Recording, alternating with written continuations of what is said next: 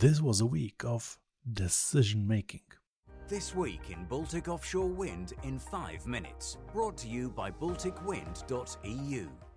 Hello and welcome back. I'm your host Krzysztof Bulski, and this is the 53rd episode of our weekly podcast. This podcast is brought to you by Baltic Power, one of the most advanced offshore wind farm projects in the Polish part of the Baltic Sea.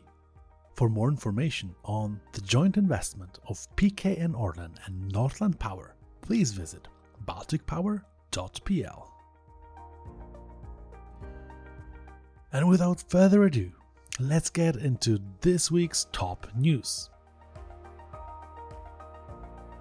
Vestas is presenting a new solution that renders epoxy-based turbine blades as circular without the need for changing the design or composition of the plate metal. Poland's offshore potential is up to 33 gigawatts of clean green energy. The Polish Wind Energy Association study indicates that if the total estimated potential of the Baltic Sea is exploited, offshore wind power could meet as much as 57% of Poland's total electricity demand.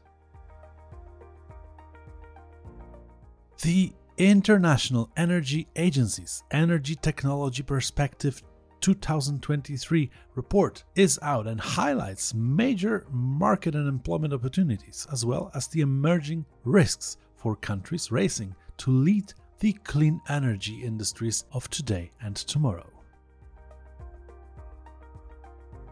The Swedish government granted 30 million euros for an offshore wind power investment in Takholuto, Pori. The investment project would involve 2 offshore wind turbines located in deeper waters than the offshore wind turbines previously built in Finland. The Swedish government gives the green light for Vattenfall to lay cables on the seabed for the large Krieg Flak wind farm located in the Baltic Sea. The project, 3 miles south of Trelleborg, was started back in 2022 and its area is shared between the economic zones of Denmark, Sweden and Germany. Since 2015, the German wind turbine has been there, while the Danish part was commissioned in the summer of 2021. The reason why the project on the Swedish side has been so tenacious is all the permits that were needed.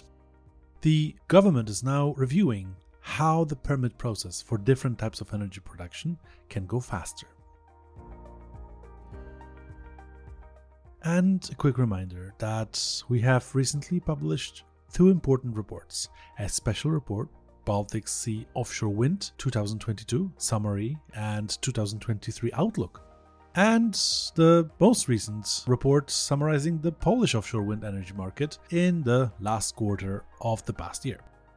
Both reports are free to download at balticwind.eu.